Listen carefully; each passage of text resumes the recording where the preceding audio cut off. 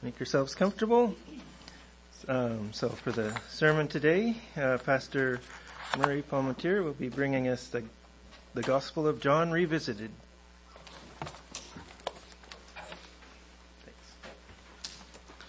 Thanks, Dylan. Good afternoon, everyone. And to everyone online, special greetings to Ray and Olivia and Claude and Linda. We know you've joined us, and anyone else who's joined us online. We hope your Sabbath is a blessed one with us. We have lots of folks in our area here traveling, so it's nice to be able to open up this service to those online. So we welcome you as we close out the Roman calendar year 2019 today, as far as Sabbaths go. Sometime after the 2018 Feast of Tabernacles, we began a series of studies on the Gospel of John. For various reasons, we sort of got sidetracked on other topics and haven't gone back to it to complete the study. What I'd like to do today, and it's our intention of getting back into the study of John, we got through about chapter 8, I believe, in our studies. So I'd like to catch us up with where we've been so that we can, again, in the coming weeks, kick this back off so we can get through the Gospel of John before, hopefully, God willing, we can get that done before Passover. Because obviously the end of John coincides with Passover. For those joining us online, you haven't been part of our local studies, this recap here will provide you with a brief overview of the book and then set you up for studying the book on your own. I definitely encourage you to, if you haven't settled on anything right now for your studies, the Gospel of John would be good. And the lead up in the coming, as Brother Dylan mentioned, we're a little over 100 days away from Passover. That will go by quickly, so we must be about preparing for that. And the Gospel of John is a good way to do that. We've obviously now safely navigated through the dreaded winter holiday season. We'll call it that. We won't call it what it's called. Where the story of the life of Jesus Christ gets mishandled, to put it nicely. But John has a unique perspective as we've come to study here, as we've in our previous studies, on the life of Christ, a very unique perspective. He doesn't cover it in a chronological way, the way the other three accounts have been covered. So what I'd like to do then is jump into this gospel and recap where we've been. And we'll do it from a variety of perspectives. To begin, let's go to the end. For those of you who are here in Burlington, you know we've covered this many, many times. But we're not going to go to chapter 20. We're actually going to begin in chapter 21. And we're going to begin with the last two verses in the gospel account. To show, beyond a shadow of a doubt, that John is in fact the author. Here in verse 24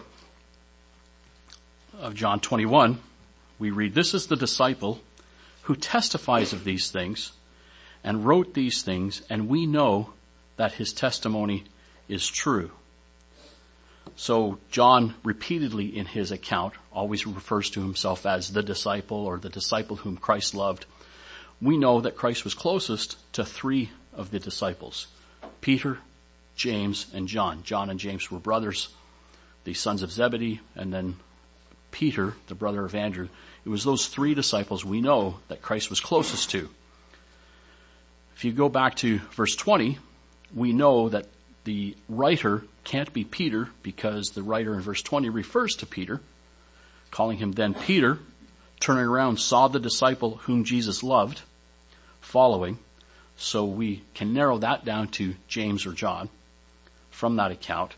But we also know that James died very, very early in the story of the New Testament church. If you hold your place here, go to Acts chapter 12. We see James, the brother of John, was martyred very, very early in the account of the New Testament church. Here in Acts chapter 12 and verse 1. "Now about that time, Herod, the king, stretched out his hand to harass some from the church. Then he killed James, the brother of John." So there was also James, the brother of Jesus, who wrote the epistle. Here, this is the Apostle James, from the initial group of disciples. Then he killed James, the brother of John, with the sword. And because he saw that it pleased the Jews, he proceeded further to seize Peter also. Now it was during the days of unleavened bread, so when he had arrested him, he put him in prison and delivered him to 4 squads of soldiers to keep him, intending to bring him before the people after the Passover. Now in Luke's account, we see James being martyred here, and it was, interestingly enough, it was done in advance of Paul's first missionary journey that he and Barnabas went on, which you can find in beginning in chapter 13. So James was martyred very early in the account of the New Testament church. If you go back to John 21, because the Gospel of John was written so late in the first century, scholars agree, but we have enough biblical evidence here to agree with the scholars that it was indeed John, the son of Zebedee, who was the author of this book. Important here in verse 24 that we pick up on a notion here that says, and we know that his testimony is true. This is very important that he uses this word. This is a testimony. This gospel is a testimony. John is presenting this, and you'll recall if you're here in Burlington that we've covered this in some of our discussions about this study, that John is using this in a similar way as one would testify in a court. And if you look up the Greek word for testimony, you will, in Strong's concordance, you will see that. This is done in such a way that he is documenting his thoughts here as if he would be in front of a judge and affirming that what he is saying is absolutely true. And we can sort of get that context in verse 25, where he says, and there are also many other things that Jesus did, which if they were written one by one, I suppose that even the world itself could not contain the books that would be written.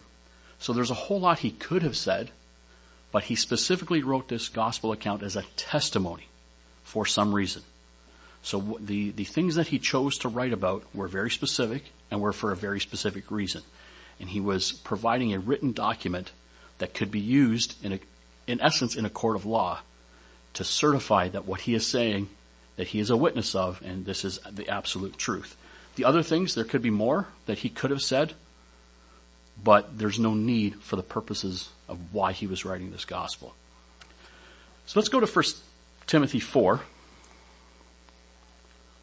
to sort of get some context as to what the church was going through, what the surrounding culture and the prevailing winds were, as to why John would need to even provide a testimony. So he's saying that he's providing a testimony. What for? Why is there a need, after, when you consider that this is one of the last books that was written chronologically near the end of the first century, why would there even be a need for another account of the life of Christ? There are already 3 really, really good ones that cover various aspects of it. Why is there a need for this? 1 Timothy 4, written near the end of Paul's life, probably somewhere between 10 and 20 years, likely before John wrote his gospel that we're reading. But those are just round numbers.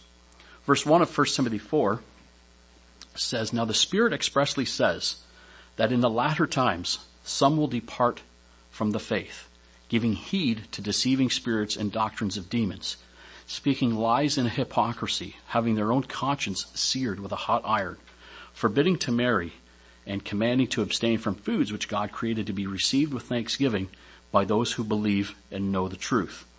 For every creature of God is good, and nothing is to be refused if it is received with thanksgiving, for it is sanctified by the word of God and prayer. Just a quick aside, and we won't go into this rabbit hole too far other than to say this is not talking about eating anything that God made. This is a completely different meaning here. We won't go down into that here today. But we see some of what Paul is dealing with, and if Paul is dealing with it, the other apostles are also dealing with it. And that is those who are departing from the faith and giving heed to deceiving spirits and doctrines of demons, those who speak lies and hypocrisy.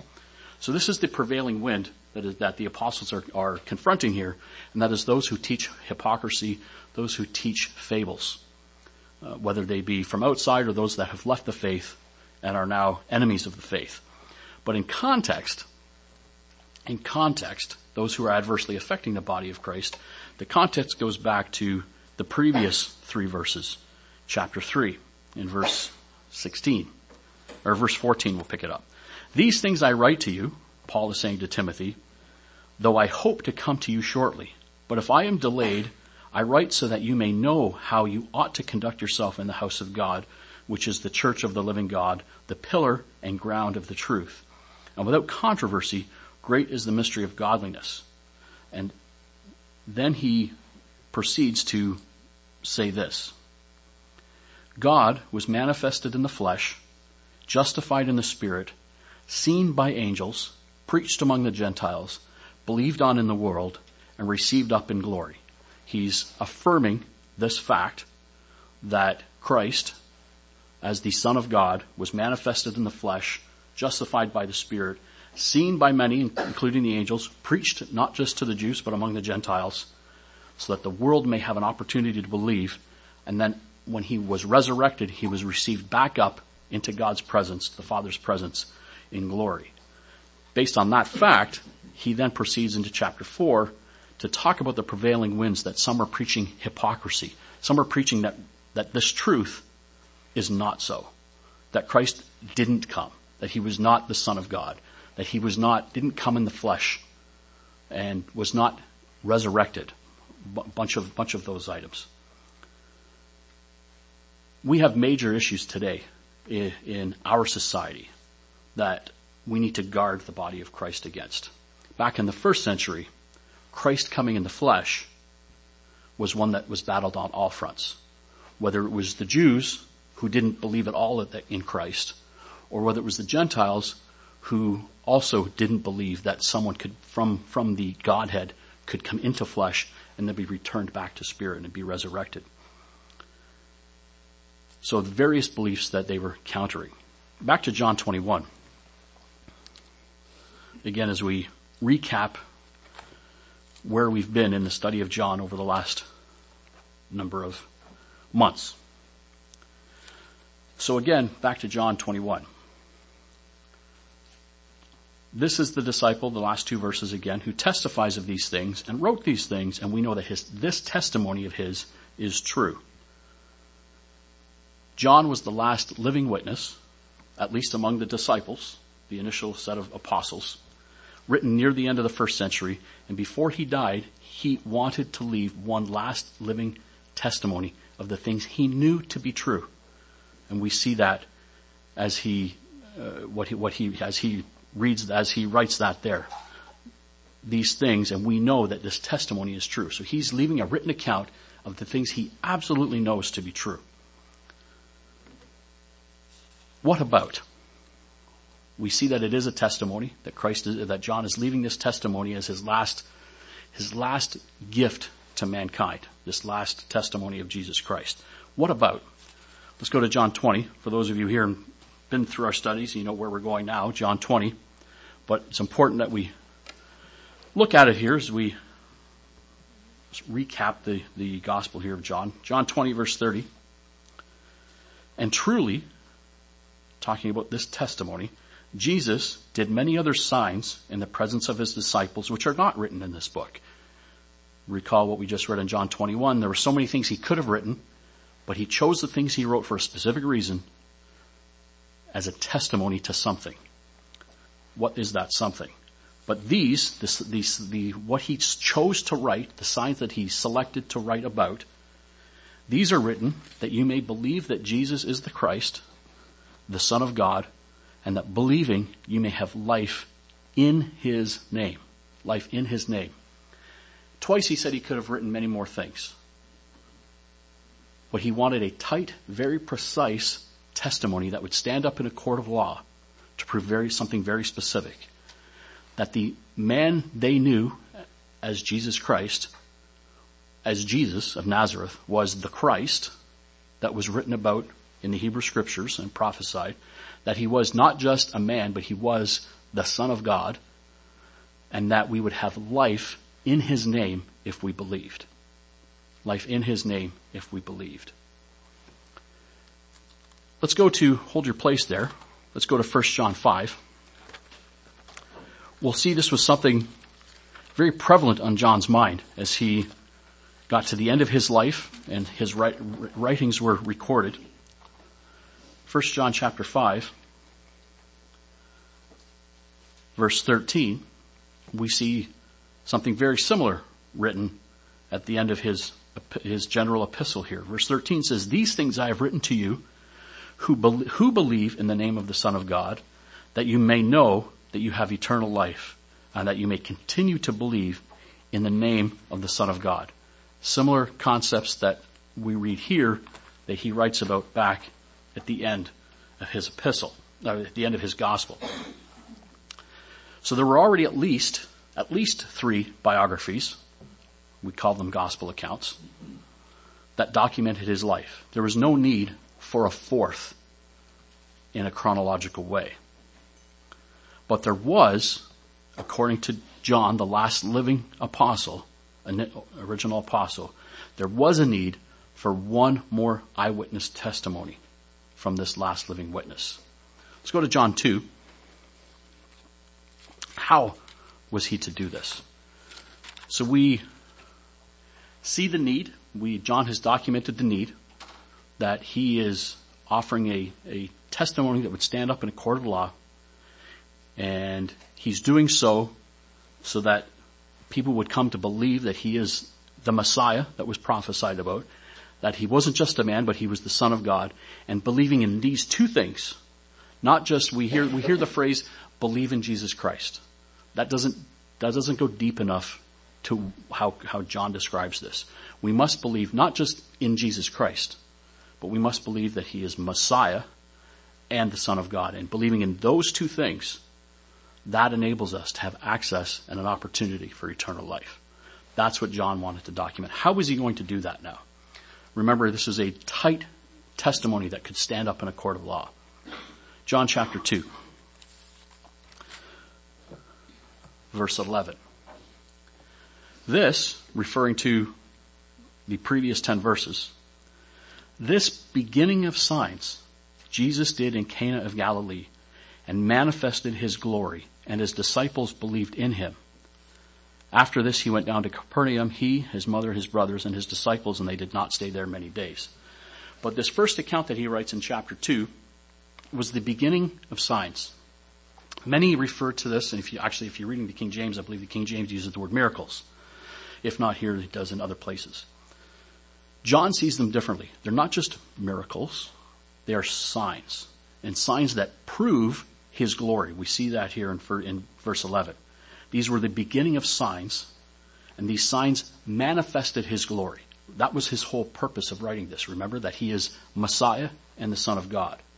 So he used, in part of this airtight, court-approved testimony, he used signs, proofs that he was Messiah and that he was the Son of God, that his glory could be manifested in something very tangible that we can hang on to and that would pass a court of law.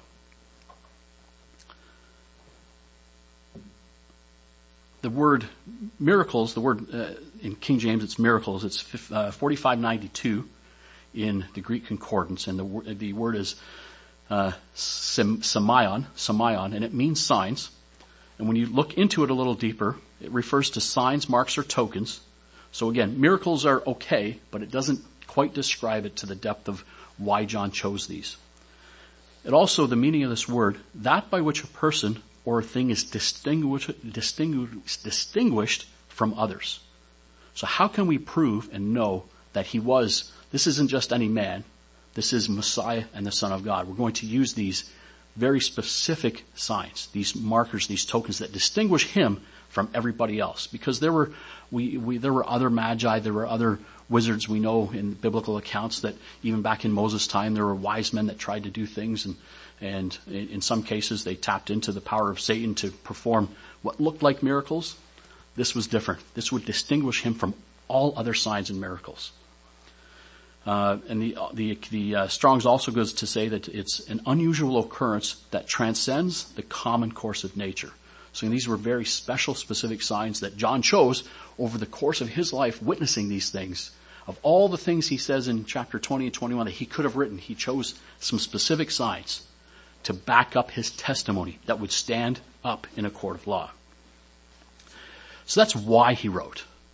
He wrote as a testimony, the last living witness, so that all who could come to believe in Christ as Messiah, the prophesied Messiah, the Son of God, not just any man, and in having a firm belief in these two facts, would give us access to eternal life. But before going into the signs, let's go back to John 1.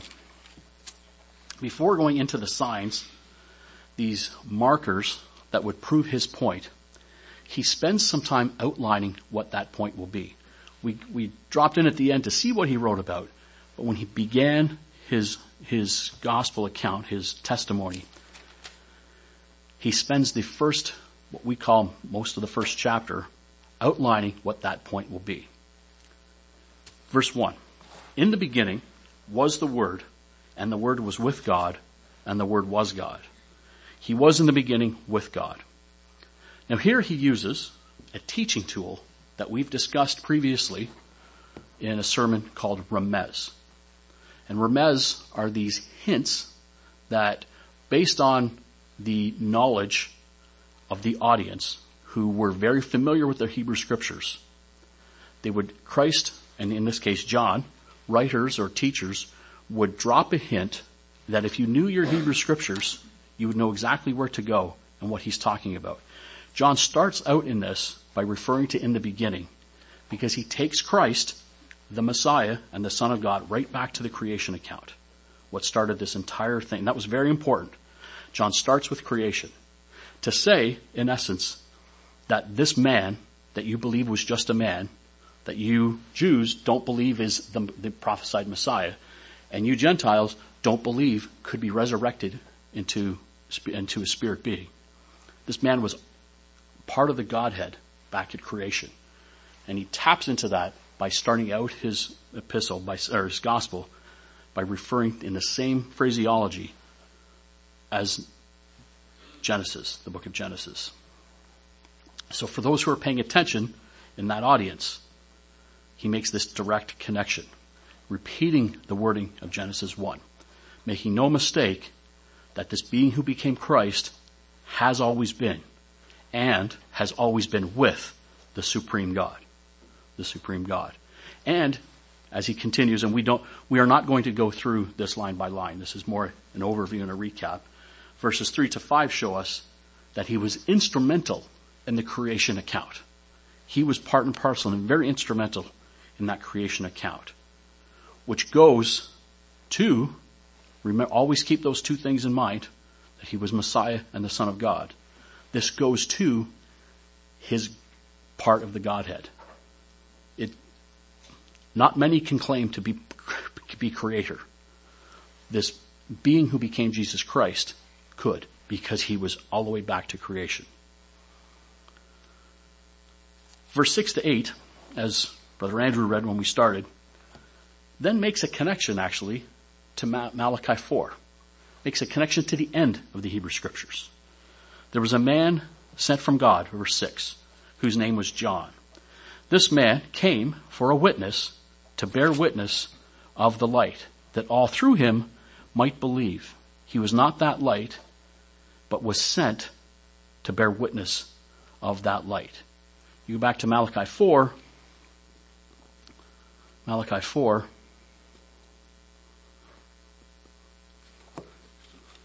And you'll recall Malachi 4 verse 5, behold, I will send you Elijah the prophet before the coming of the great and dreadful day of the Lord. And he will turn the hearts of the children to the hearts of the fathers to the children, and the hearts of the children to their fathers, lest I come and strike the earth with a curse. Connecting that to the one who, and then he gets into it a little deeper as he gets into his gospel, that this was the Elijah who would pave the way for the Christ to come. So again, cites Genesis and cites the reference back to the one who would pave the way that we see not just in Malachi, it's actually in Isaiah as well, and we'll look at that in a little bit. But this is very significant. in the bookending of the creation account and Malachi's prophecy as bookends of the Hebrew Scriptures that they held dearly, that they held very dear in this introduction to his testimony. Why is that significant in his testimony to those who would pay attention? They should have known. Being scholars of the Hebrew Scriptures, it was referred to in the beginning, all the way up to the very end. Bookends of the Hebrew Scriptures. They should have known. And we see that elsewhere where he calls them, castigates these teachers that they should have known these things. But interesting, as he begins this gospel account, he bookends the entire Hebrew Scriptures. Then we get into verse 9 to 11 as a direct connection back to the covenant God made with Abraham. So this is a beautiful way that John has of showing Christ as Messiah and as the Son of God throughout all of the lessons of the Hebrew Scriptures. Verse 9, that was the true light which gives light to every man coming into the world. He was in the world, and the world was made through him, and the world did not know him. He came to his own. And remember, he was of the lineage of Judah, so we're talking specifically about the Israelite people. He came to his own, and his own, these Israelites, these Jews, didn't receive him. They were looking for him. It was part of their Hebrew Scriptures from front to back. They didn't see him. They refused to see it, either by not seeing it or by ignoring it or refusing to see. They didn't receive him. Again, linking back to the covenant God made with Abraham and then subsequent prophecies that the Messiah would come through the lineage of Israel.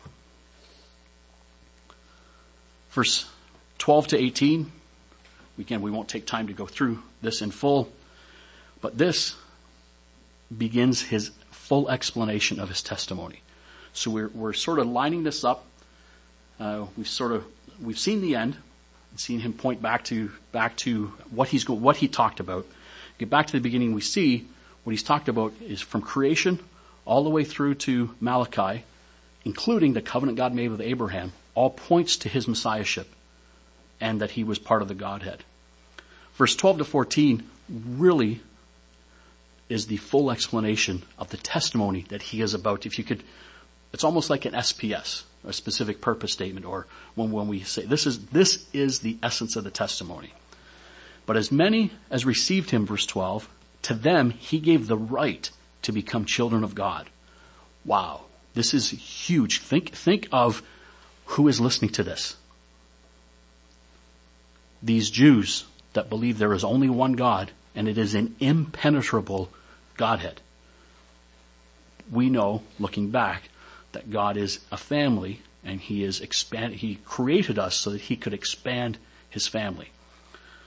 So when we sometimes read these things, we become so accustomed to it, it doesn't have the impact on us that it had on the audience that he was writing to then. As many as received him, to them he gave the right to become children of God, to those who believe in his name. He's tapping right back into that thing that we read about at the end, that if you believe in Jesus Christ as Messiah and as the Son of God, you will have the right and the opportunity to become a child of God, who were born not of blood, nor of the will of the flesh, nor of the will of man, but of God. And then verse 14, and the word, this part and parcel of his testimony, the encapsulation of this testimony in these 3 verses. The word became flesh and dwelt among us. This is huge. He was solidifying that this is a fact. We've come to accept this as in 2,000 years later, this is old hat to us. This was not old hat then. John needed to testify that this was absolutely true. The word became flesh and dwelt among us. This word, right back to verse 1, who was God and has always been, dwelt among us. This is magnificent. This is unspeakable. And we beheld his glory, the glory as of the only begotten of the Father, full of grace and truth. This is a synopsis of this testimony that he was documenting as the last living witness. The remainder, as we walk through the rest of this account, brings us more evidence that the patriarchs and the prophets also all pointed to him. And take some time on your own to go through the Gospel of John here, especially chapter 1 that we're into right now. The rest of that, up to about verse 18, is more evidence that the patriarchs and the prophets all pointed to him as well. Verse 19, again, we're not going through this line by line today. Because the witness that preceded Christ, referencing John the Baptist, was how the Hebrew scriptures ended in Malachi. We know that it ended with a prophecy that there would one, and again, Isaiah also refers to one that would pave the way. John goes into detail, beginning in verse 19, as to the message of John the Baptist, his message and his ministry. But let's pick it up in verse 19. Now this is the testimony of John when the Jews sent priests and Levites from Jerusalem to ask him, "Who are you?"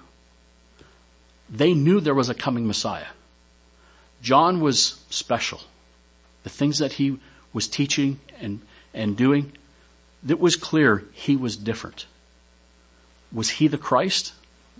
John the Baptist, again, two different Johns. This is John the Apostle writing about John the Baptist. I am not the Christ. Well, then are you Elijah? He said, I am not. Are you the prophet? He answered, no. Who are you that we may give an answer to those who sent us? He then quotes Isaiah. He is the voice of one crying in the wilderness, making straight the way of the Lord. John is telling in his testimonial account here, remember your prophet Isaiah, one of your chief prophets, the one you look to the most, telling you what would precede the Lord's coming. I am he said. I am that one that is preparing and making straight the way before the Lord.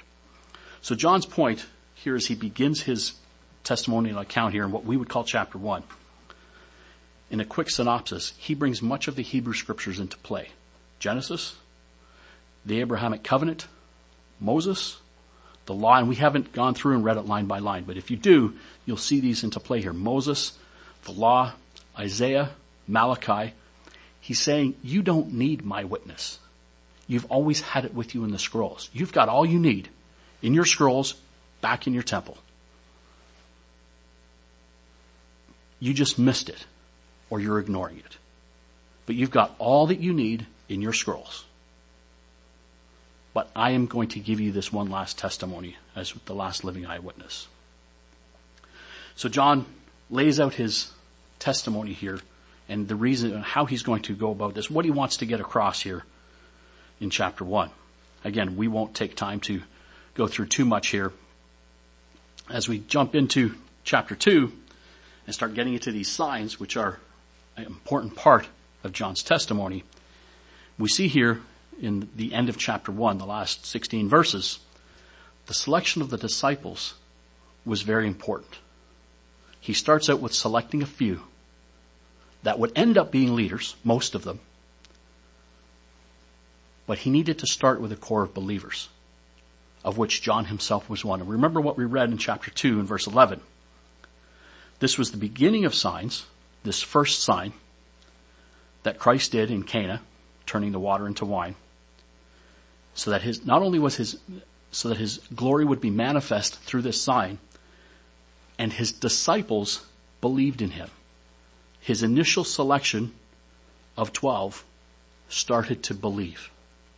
Now there was a process before they would become full-fledged, Holy Spirit-filled apostles, but they started to believe.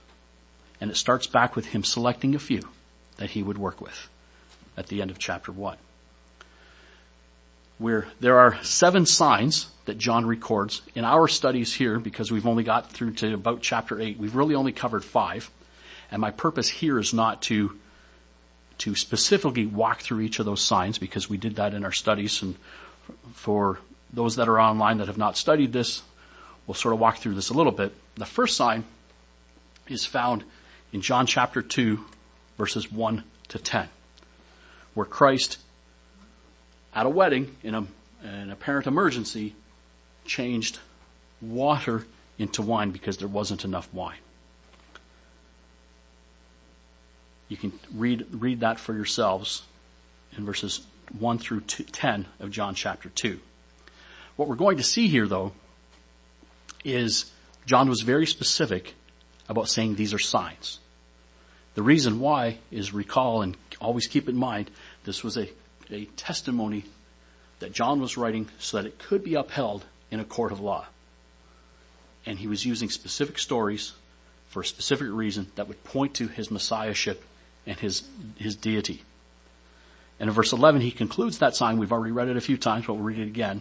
This account that I've just read, that I've just written for you, John says, is the beginning of these testimonial markers that Christ did, that would manifest and show his glory as Messiah and as God.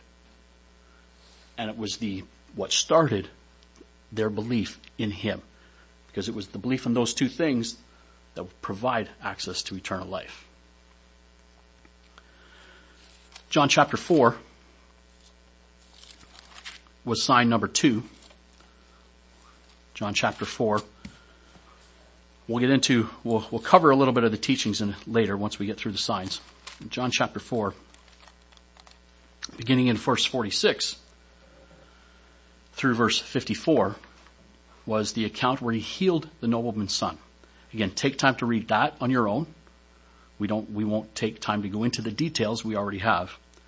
But this overview that we're looking at today is really to solidify the fact that this was a testimony that John was preparing as the last living witness. And I keep saying that, but it's important because that was the reason for this entire gospel. And how we see this, how he's linking this in something that could stand up in court, is verse 46, he begins, Jesus came again to Cana of Galilee. This ties right back to sign number 1. So all of the signs didn't happen there, but we're seeing a transition here. And he's going to link most of these together so that as a prosecutor would set up a timeline to prove something, to prove the guilt or innocence of someone. Again, he came to Cana of Galilee. So remember that first sign? We're back here again. Same location. We're going to link this up. And then we see here that he heals the nobleman's son. Verse 54, again, as part of his testimony. This again is the second sign Jesus did when he had come out of Judea into Galilee. So John is very specific. He could have written many, many, many things, but he chose specific incidents that would act as markers, as signs, as proof that he was Messiah. And we'll get into that in a little bit. So again, linking these up. Verse 5, or chapter 5. The first 8 verses is the third sign. It's when he heals the paralytic man. And again, the connection here in how he writes. After this, so remember where we just were, that second sign. After this, there was a feast of the Jews, and Jesus went up into Jerusalem. And then he proceeds to tell a third account. A third account. So much so that when we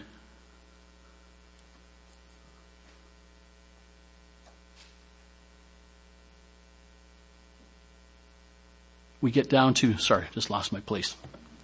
After this, chapter 5, verse 1, there was a feast of the Jews, and Jesus went up to Jerusalem.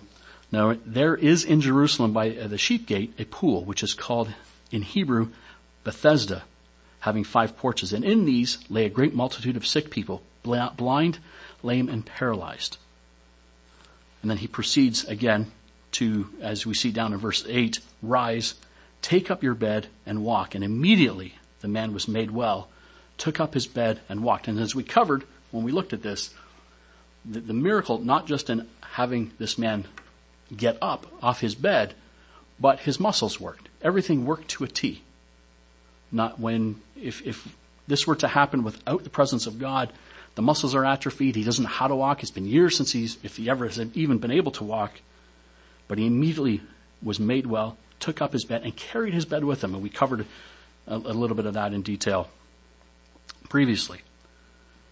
Dropping down to chapter 6,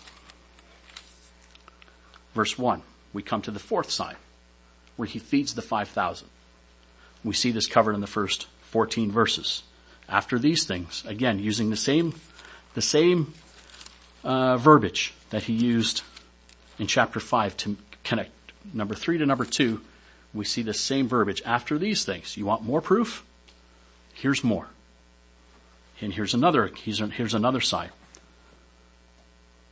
Drop down to verse 12. So when they were filled, again, these 5,000 that were fed, he said to his disciples, gather up the fragments that remain so that nothing is lost. So very little food was turned into a feast for 5,000 so that they were completely filled and there was leftovers. Therefore they gathered them up and filled 12 baskets with the fragments of the 5 barley loaves which were left over by those who had eaten.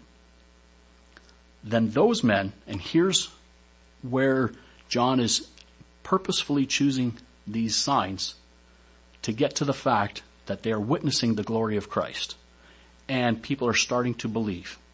Verse 14 says, then those men, when they had seen this sign that Jesus did, when they saw this particular sign, they said, this is truly the prophet who has come into the world.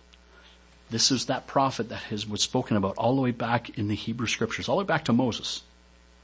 This is that prophet that has come into the world. This must be him.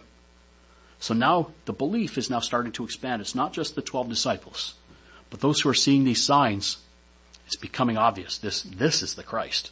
This is the prophet we've all been looking for. Again, the reason for these specific signs that John chose. We then get into Christ walking on water in chapter right immediately following in verse 15.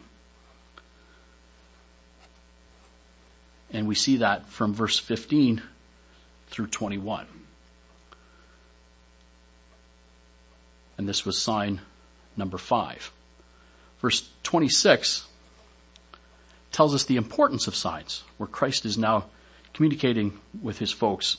Verse 26 says, Jesus answered them and said, most assuredly I say to you, you seek me not because you saw the signs. So in their infancy, their spiritual infancy, they weren't really yet to the point, most of them, of acknowledging that he is the Christ. They were just awe-inspired by the fact that they filled their bellies, that there was no food, 5,000 gathered, and they walked away absolutely stuffed. But because you ate the loaves and were filled, do not labor for the food which perishes, but for the food which endures to everlasting life. Again, always pointing towards his purpose, which the Son of Man will give you, because God the Father has set his seal on him. Very specific, as John goes through all that he writes is for a very specific reason. And he's tackling all of these truths as a testimony. Continuing verse 28, they said to him, what shall we do that we may work the works of God? Jesus answered and said to them, this is the work of God, that you believe in him whom you sent. This is the reason for the signs, that people develop a belief in Christ as the Son of God that was sent by the Father for the redemption, the possible redemption of mankind. So these signs all point to Christ as God. And we've only covered 5. We won't jump into the other 2 because we haven't covered them here. We'll get into that as we finish off the study in future weeks and months. But when we look at these 5 signs, they all point to Christ as God. He had power over substances. He can change water to wine. He's God. Power over time. Power over geography. We read these Christ walking on water. Don't forget the last part of this miracle, verse 21 of chapter 6. Then they willingly received him into the boat after he had walked on water. And immediately, the boat was at the land where they were going. They didn't have to paddle to get there. The boat ended up immediately where they were intended to going. Christ has power over geography. He has power over space, power over time. They instantly, when he got into the boat, They were at the place they were supposed to be. He created something out of almost nothing. 5 loaves and 2 fish fed 5,000, and then they ended up with more than they started with. 12 baskets full. 5 loaves wouldn't fill initially 12 baskets. But what was left over filled all of these baskets. Power over nature. Who does this? Who has this much power over creation, over time, over nature, over substances, over geography, over all of these things? Who has this power? Chapter 6, verse 14, we read, this is the prophet, capital P, that was prophesied to come into the world. That's who has that power. God has that power. This must be him. This must be the Son of God. Chapter 7, verse 30, who has this? Who does this? Who has this power? Chapter 7.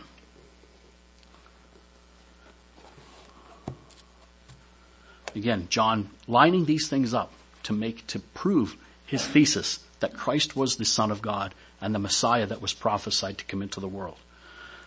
Verse 30, therefore they sought to take him. This is chapter 7, verse 30. But no one laid a hand on him because his hour had not yet come.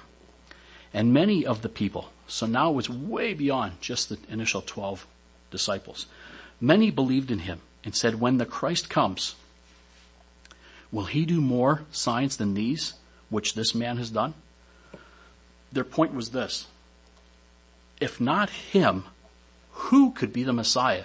If this isn't the guy, after all of these things that he has done, these signs that he has done, if not him, who in the world how much greater could a Messiah be than this? It has to be him. And if not him, who could this be? The belief was starting to spread because of these signs. Again, we still have a couple of more signs to go. We'll get into that as we here locally finish off our study. Interspersed amongst these signs are teachings, and we covered those as well. We'll just sort of briefly review those teachings. But recall that everything John wrote was for a very specific purpose, that it was the testimony of Christ as Messiah and as the Son of God. In chapter 2, amongst all these signs, he uses the temple as a backdrop to his temporary time here. Recall the acknowledgement that he came into his creation and put on human flesh and dwelt with us. That was unheard of and literally unbelievable by the spiritual religious people of the time, whether it be the Greeks and the Gentiles or whether it be the Jews. And in understanding his temporary life here, as part of this is teaching interspersed here with the signs in chapter 2, his life will lead to his death, which will then lead to resurrection. This is a key core teaching to come to the belief that Jesus is the Messiah, the anointed one to come, and the Son of God. And that belief in those two facts will give us eternal life. Chapter 3 covers this concept of being begotten. Deacon Jan covered that back on, I think, the first Sabbath of November. If you haven't seen that sermon, it's called Born from Above. I would encourage you to look that up and have a listen to that. We won't get into that here. But this concept of being begotten answers the question, what do we do once we believe? So I become to believe in something. I become to believe that Jesus is the Christ or the Messiah. What do I do? John 3 covers that. That teaching there covers that, about becoming begotten, a begotten heir of God through baptism.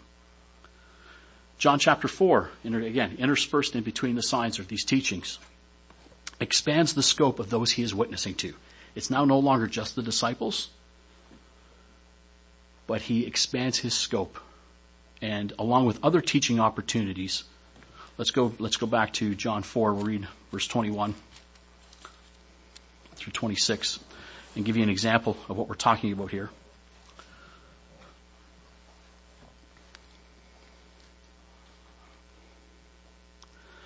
John 4 verse 21. Jesus said to her, "Woman, believe me, the hour is coming when you will neither on this mountain," which I believe was Mount Gerizim, "nor in Jerusalem worship the Father. And this was that conflict, you recall, between the Jews and the Samaritans. You worship what you do not know. We know what we worship, for salvation is of the Jews. Again, a truth that goes all the way back to the Hebrew Scriptures. But the hour is coming, and now is, when the true worshipers, because there are false worshipers, when you use the word true, that means there are false ones, will worship the Father in spirit and in truth. And he was speaking to a crowd. It often spoke to a crowd of false worshipers. For the Father is seeking such to worship him. God is spirit, and those who worship him must worship in spirit and in truth. The woman said to him, I know that Messiah is coming. So they knew there was a Messiah coming. They didn't quite yet know who it was. And when he comes, he will tell us all things. And Christ finished this interaction with her, simply saying, I am who you're speaking of. I am that person. I am that being. I am that one. So again, we see here as an example of his teaching as he's starting to spread this teaching beyond just his core believers of the disciples and in Jerusalem, and spreading that out. Chapter 5, when we went through that, Christ claims the authority as the one who gave the law. That again leads all the way back to his deity and his where we began the whole account that he was with God and he was God in the very beginning. He supersedes, as the one who gave the law, supersedes anyone who claims to be a teacher of that law. And he uses the Sabbath as a backdrop to get this point across. So we see some teaching about the Sabbath that is in there, but really that's a support for the fact that he is the great lawgiver. And he was there in the beginning when the law was given. But in all of this, he always points to the supremacy of the Father. Chapter 6 goes into detail about the bread of life, because this was all about providing life to those who were facing death, as all humans are. All humans are facing death due to sin.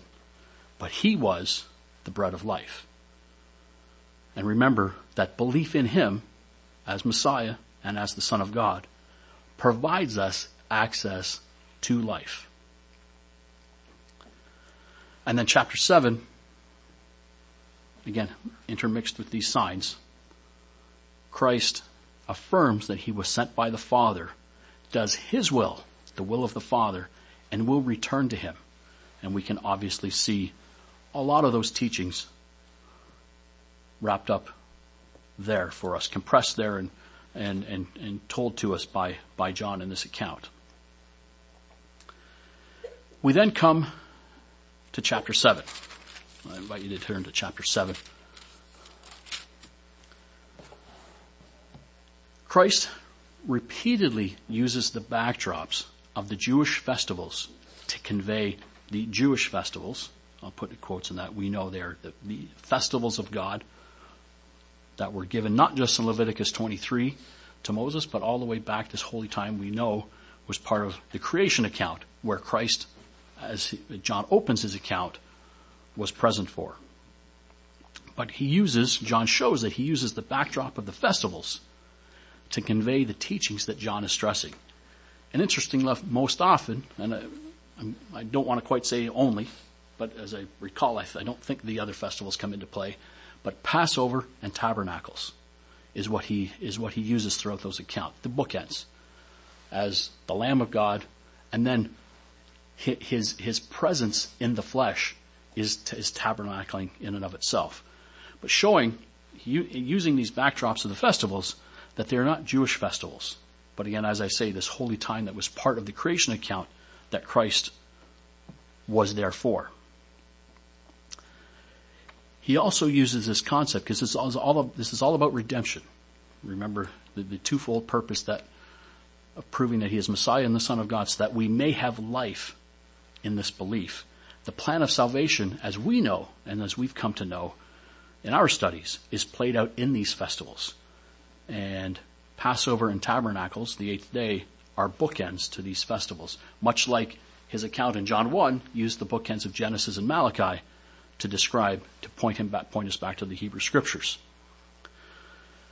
The 8th day of the feast is encapsulated for us in John, as we've studied, beginning in John 7 verse 37, going all the way, and we haven't gotten into covering all of this yet, to chapter 10 verse 21.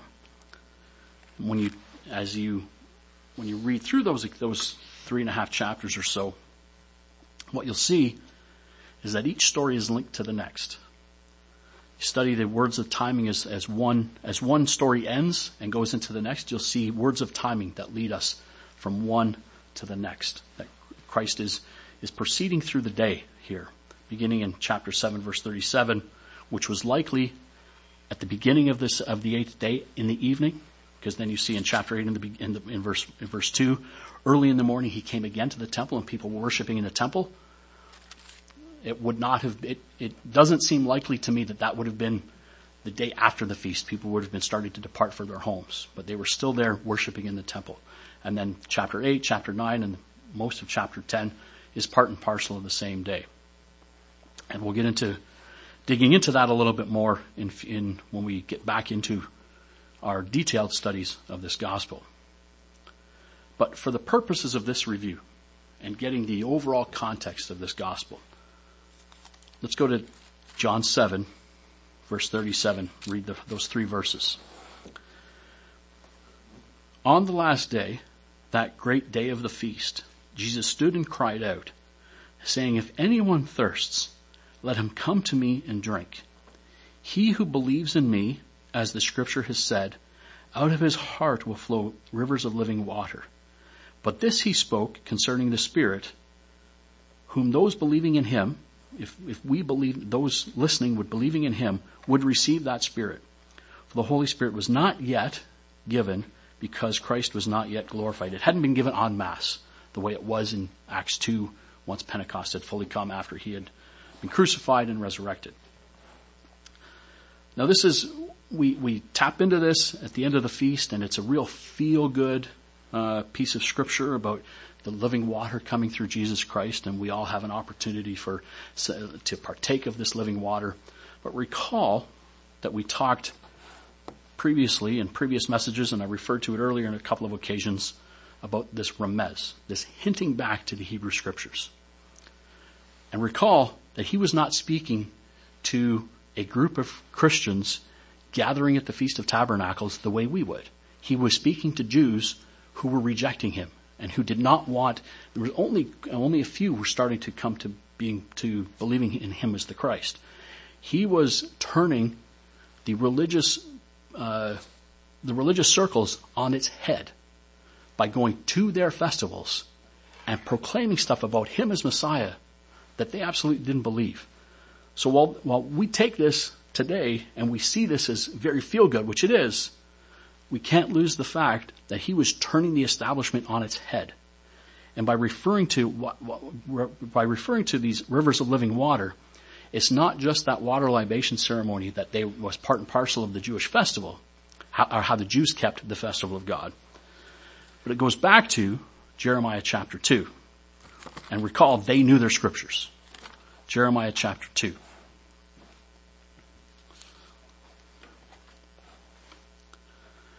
And by referring to these rivers of living waters and turning the establishment on its head, they knew what he was speaking about. Jeremiah was one of their beloved prophets. Verse 13 of Jeremiah 2. For my people have committed 2 evils. This isn't the world. This isn't non-believers. Jeremiah is referring to the chosen people of God. They have committed 2 evils. They have forsaken me, the fountain of living waters, and hewn themselves cisterns, broken cisterns that hold no water. Recall, he was telling them to come and feed off of the rivers of living water. And then in other places, as we become believers, that water will flow through us, and we become conduits of this living water for others to drink from. Here, Broken cisterns hold no water. It goes in and flows, it drops on the ground. And he's referring to himself here as the fountain of living waters. This also proves that Christ was part of the Godhead in the times of the prophets. Because in John 7 we read, "Come drink from me, rivers of living water." And here, referring right back to Jeremiah chapter 2. The context of Jeremiah 2 was the Hebrew prophets, in this case Jeremiah, but we know all of the Hebrew prophets were felt this way. They were concerned about Israel's defilement, that they were unpure and unacceptable before God. We go back to verse 4 of Jeremiah 2. "Hear the word of the Lord, O house of Jacob, and all the families of the house of Israel." Now, keep in mind, you're in Jerusalem keeping the feast with the other Pharisees and Sadducees and all of the other establishment, and you're now hearing this human claiming to be God and referring back to himself in the prophecies of Isaiah and Jeremiah. Back to verse 5 in chapter 2, "Thus says the Lord, what injustice have your fathers found in me, that they have gone far from me, have followed idols, and have become idolaters?" He's calling them out on these things. You're here worshiping Yahweh? I don't think so. You are here full of evil because you can't see that I am the Christ. You've been looking for it for centuries. I'm here and you're refusing to see. "Neither did they say, 'Where is the Lord who brought us up out of the land of Egypt, who led us through the wilderness, through a land of deserts and pits, through a land of drought and the shadow of death, through a land that no one crossed and where no one dwelt. I brought you into a beautiful country to eat its fruit and its goodness. But when you entered, you defiled my land and made my heritage an abomination. You have ruined everything with how you act and behave." Pointing, and by extension, he was labeling these religious leaders in the same light as Jeremiah was here. Drop down to verse 11. "Has a nation changed its gods, which are not gods, but my people have changed their glory for what does not profit? Be astonished, O heavens, at this, and be horribly afraid. Be very desolate, says the Lord. For my people have committed two evils. They have forsaken me, the fountain of living waters, and hewn themselves cisterns, broken cisterns that can hold no water." You've had all of these answers at your fingertips, but you have, not only haven't you listened, Christ is telling them, but you've defiled my people. Return to me, the Messiah, the Son of God. I am the bread of life. I am the light of the world, and I am the living water. This was his message at the Feast of Tabernacles back in John 7. Let's go back there.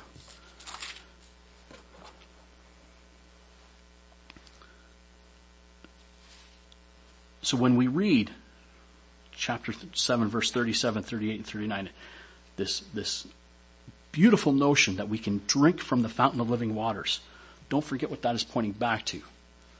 And this was the message he was trying to get across to the non-believing Jews of his day. Verse 40. And here's where the debate becomes important. Belief has gone past the initial group of disciples. The Jews are coming to the feast to celebrate. The Jews that are coming to the feast in celebration are starting to believe. Some are. Officers are starting to believe. Even a teacher of the Pharisees in Nicodemus is believing. This is turning the establishment on its head. And recall, John, this is John's last living. He's writing about what happened 40, 50 years previous as a reminder of this testimony. Verse 40, therefore many from the crowd, when they heard this, saying, truly this is the prophet. This was the whole point. This is what John is getting down to. Others said, this is not just the prophet, this is the Christ. This is the Christ. This belief is starting to spread. But some said, will the Christ come out of Galilee? Now we in our studies, we went into this a little deeper. We don't have time for that now.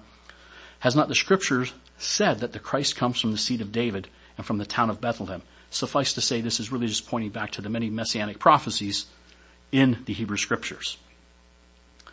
Where David was. So there was a division among the people because of him. Some of them wanted to take him. But no one laid hands on him. There were some that believed. There were some that wanted to put him to death. But at this point, they did not want to do so. Obviously, God was protecting Christ because there was many things that had yet to be fulfilled. But part of that notion here is this started to be a pretty popular guy. And the religious elite were struggling here because they wanted him gone, but the masses were starting to build.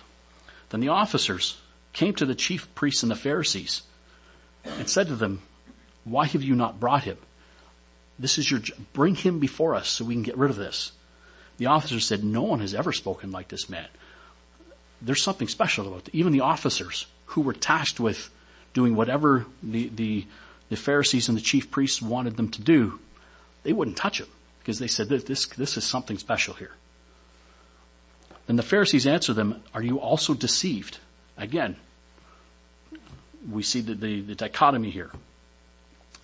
"Have any of the rulers or the Pharisees believed in him? But this crowd that does not know the law is accursed."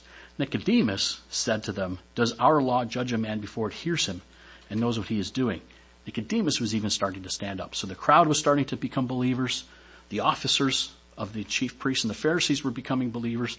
And even a Pharisee himself, a teacher like Nicodemus, was starting to become a believer. John 8. I'm going to wind this down here. Here's an interesting exchange as we wrap up and set the stage to move on in this study of John's Gospel. John 8, verse 21. Then Jesus said to them again, he said this, "I am going away, and you will seek me, and will die in your sin. Where I go, you cannot come."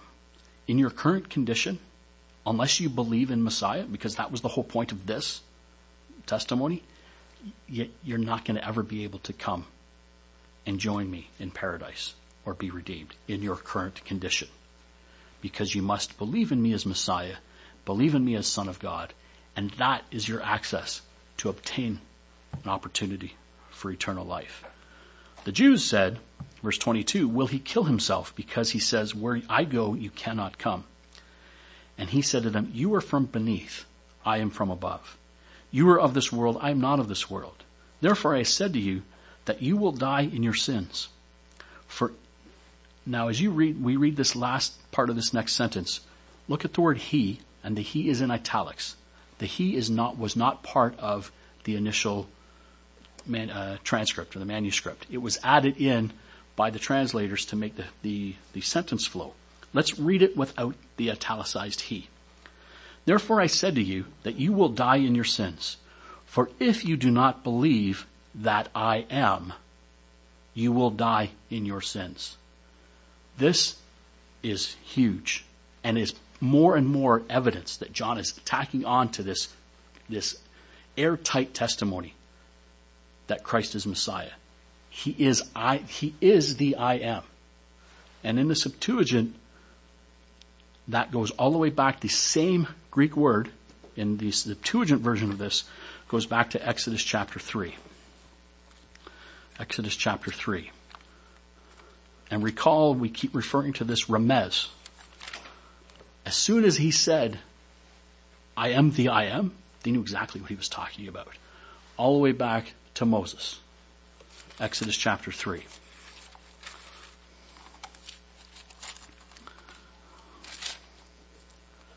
Verse 13.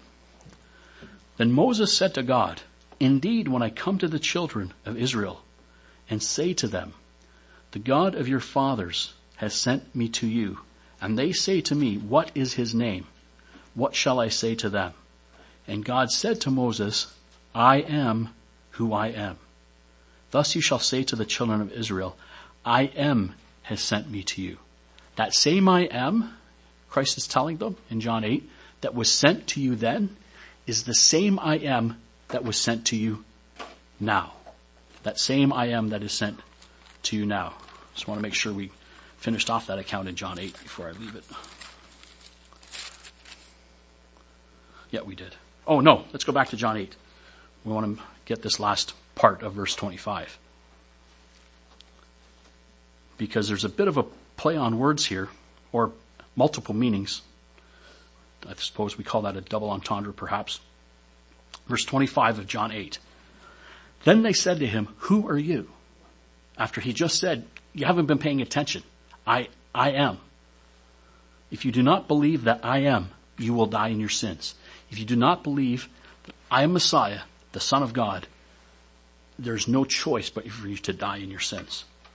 So who are you?" And Jesus said to them, "Just what I have been saying to you from the beginning." From the beginning of this account, from the beginning of John's testimony, from the beginning of his ministry, and from the very beginning when I am first appeared before Moses. You haven't been listening, is what he's telling them. But John, through his gospel account here, wants to leave this final absolution that leaves no doubt and no stone unturned. I am is the entire point of the Gospel of John. Proof that Christ was, Christ is, and will be the I am, through whom we can be saved and redeemed. So that catches us up to where we were. There's still lots left to go in the book of John, and our intent is to dive back into this. And can't promise we're going to get it all done before Passover, because who knows what's going to come up. But for our internet audience, this was a quick summary of John 1 through 8. You may have questions. Please feel free to reach out to us through our Facebook page in the comment section, or through our website, cgicanada.org. You'll find the Burlington local webpage and contact information there. You were not part of the line-by-line studies we've been doing to this point. But if you have, I would encourage you to crack open the Gospel of John before Passover and read through it. See the why John felt the absolute need to document one final time that Christ was Messiah, that he was the Son of God. These two important points hinge on our ability and our opportunity to have eternal life. The Gospel of John is a thorough and sufficient legal testimony that he is both Messiah and the Son of God. And these two facts give us access to eternal life. True belief comes with expectations on our part. There's a whole lot spread throughout Scripture on that. That's another story. But notice how succinct John is, that we covered his introduction, we covered some of the body, and then we covered the conclusion. He started with what he wanted to testify about. He was very clear in his opening. He then provides examples of proof, these signs that are airtight signs, along with many others that he saw with his own eyes.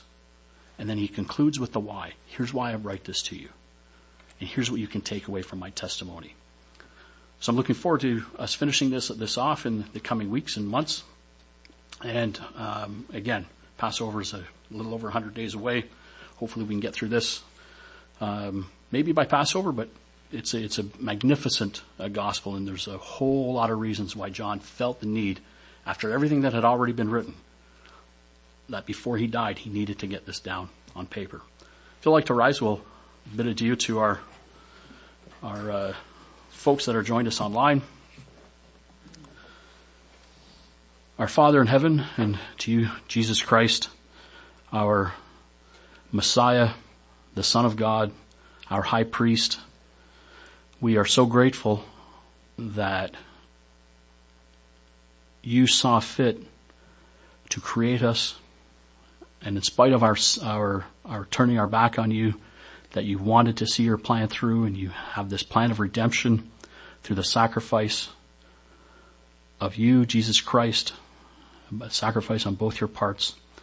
We thank you that passionate men like the Apostle John lived their lives so they could document this proof for us, that they gave their entire lives up so that they could be eyewitnesses to this fact and to spread this message and to get it down on paper for us, so that any of us reading this over time could believe that you are the Son of God, that you are Messiah, and believing in that very fact, we have access to eternal life through the grace of both you, Father, and you, Christ Jesus. We thank you for your word. We ask you to give us a passion for study. We ask you to help us to stir up your spirit, to live this way, to teach others of this way, to live and manifest your name in our daily actions. We're just so grateful that as the world is all tied up in false celebrations, that we know the key to eternal life. And we ask you to be with us, be with those who are watching us online, who are sick and are infirmed or far flung and just can't be with congregations. Make their Sabbaths special. Know that we are with them, that we are all connected through your Spirit. And we thank you for these things. And we ask all these things through the name of our soon coming King, our Messiah, and the Son of God, Jesus Christ. Amen.